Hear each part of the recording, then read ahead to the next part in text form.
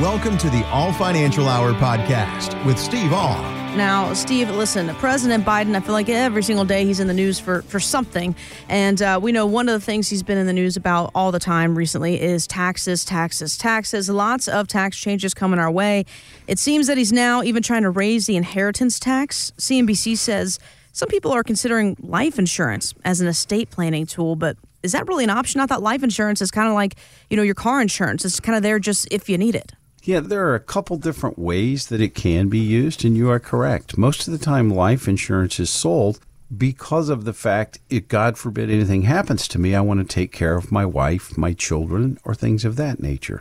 So there is a definite need early in our lifetime for life insurance. In case something happens to us, we want our loved ones to be taken care of. Now we start to look at it with the estate tax, currently the exemption at about $11.7 million.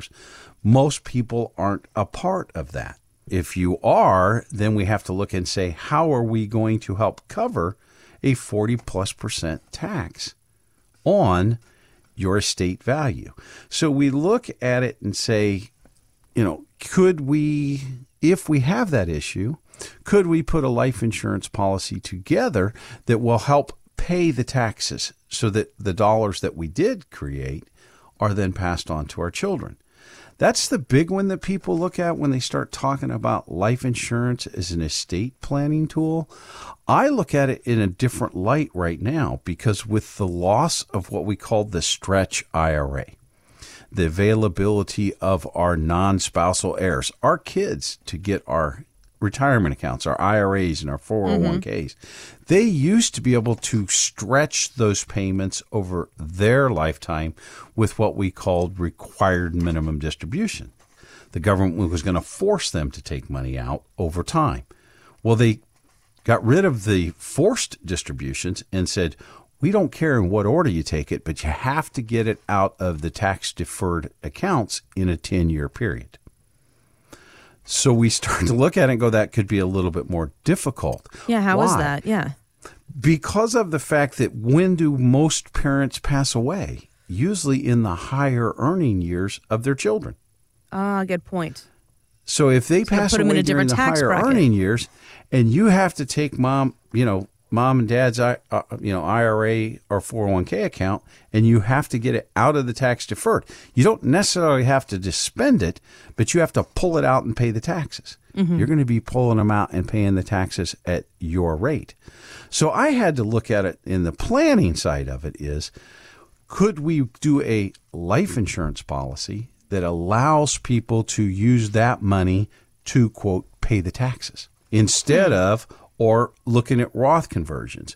You could do Roth conversions so it gets to a Roth account, and then the children still have 10 years to take it out of the Roth account, but they wouldn't have to pay any taxes.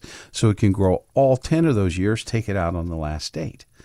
But I think a lot of when people look at it, what are the pluses and the minuses? And I said, the things I have to look at, how many kids do you have? If you've got one child and they're going to get all of your 401k and IRA assets, that's a large amount. Yeah. But if you have 6 or 10 kids, it's a smaller amount. So it's a good planning tool to look at. And I look at it right now, tax rates are historically low.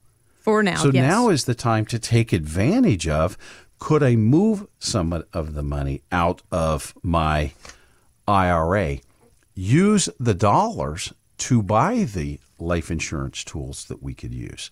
1, I just want to pay the taxes. 2, I want to do it so that I can build an income stream that I can take from the life insurance policy that's not taxed in retirement. So there are a lot of different tools that can be used for retirees in the life insurance area. Mm-hmm. People ask the question, go, well, the 401k, is it a product? No, it's an IRS code. 7702, is that a product? No, it's an IRS code. Most people have heard of 401k, but they haven't heard of 7702 because the 7702 is how life insurance contracts are taxed. There is a lot of tax advantage in that. They're currently not talking about it. It's been around for a very, very, very long time prior to 401ks, and it's a tool that is used to assist in estate tax issues because a lot more people, if they lowered that exemption down to $2 to $3 million, a lot more people will fall in the estate tax issue because when they start looking at the estate, it's the house, the investments, and everything. So planning for it, I believe, is the most important thing. And the question is, if your advisor is not talking to you about tax planning, please give me a call, because my question is, why are they not talking about it? Yeah, we need to take advantage of these low rates. We have to. Last month, and I'm talking about May here, the inflation rate was 5% higher than May of last year. So here's something to keep in mind. Rising inflation means a lot more than just higher prices at the supermarket that we've all been seeing. And strategist David Kostin says if this rise continues, it could actually have a negative impact on your retirement portfolio. Generally speaking, equities do better in a low inflationary environment as compared with a high inflationary environment. And so clearly, this whole idea of transitory, how long will this last? And if we were to put a marker in, let's say, September, October, inflation staying high is definitely a concern and probably a headwind for the equity market. So we've said it before that inflation can kind of be the silent killer of your retirement plan. So how do we deal with this concern that he's talking about here? Well, the concern is inflation a concern? Yes. Is it a headwind? Yes. But I'm going to put out a reminder. The markets have always got headwinds and tailwinds. You know, it's which it is. I've had a client that actually came into the office earlier this week, you know, Dave and Valerie.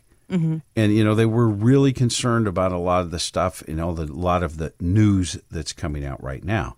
And I'm saying we need to be careful listening to the news every single day because they have to sell that time on the air. So it's usually sold with negative news. And like I said, yes, but the thing that I look at with the inflationary between this year and last year we were all locked up living in our houses and we could not go out and buy anything. So there was no demand. This year, we've all been kind of let out of the cages, and now we can go out and do what we want to do. So that a lot of that pent-up demand is coming, and the supply's not there. The supply chains had gotten shut down. So I believe that we are going to have inflation. I don't like paying for the price for gas that I'm currently paying right now. I sure as heck wouldn't want to be building a house right now with the price of lumber. But those things are going to be a part of it. Do I think it's going to be here 20 years from now? I don't know, but I think it's going to slow down over the next few months. So, but when I was talking with Dave and Valerie, I looked at it and said, if the markets do go and we have the experience of a 2000 or a 2008, I said, the best thing about it is you're not in the same portfolio models you were in 2000 or 2008. At those times, you were 100% at risk in the market. Currently, right now, we look at it and say about 40% of your assets are in the fixed indexed annuity that cannot go down due to market volatility. You also have money in the life insurance financial tools that money can't go down due to market volatility. We're also looking at a different management style of your assets. At that point, you were buy and hold. So I got all the gains and I get all the losses. But currently right now, we're using tactical management that if we have major turns in the market, we will move asset classes to reduce your exposure to downward trends.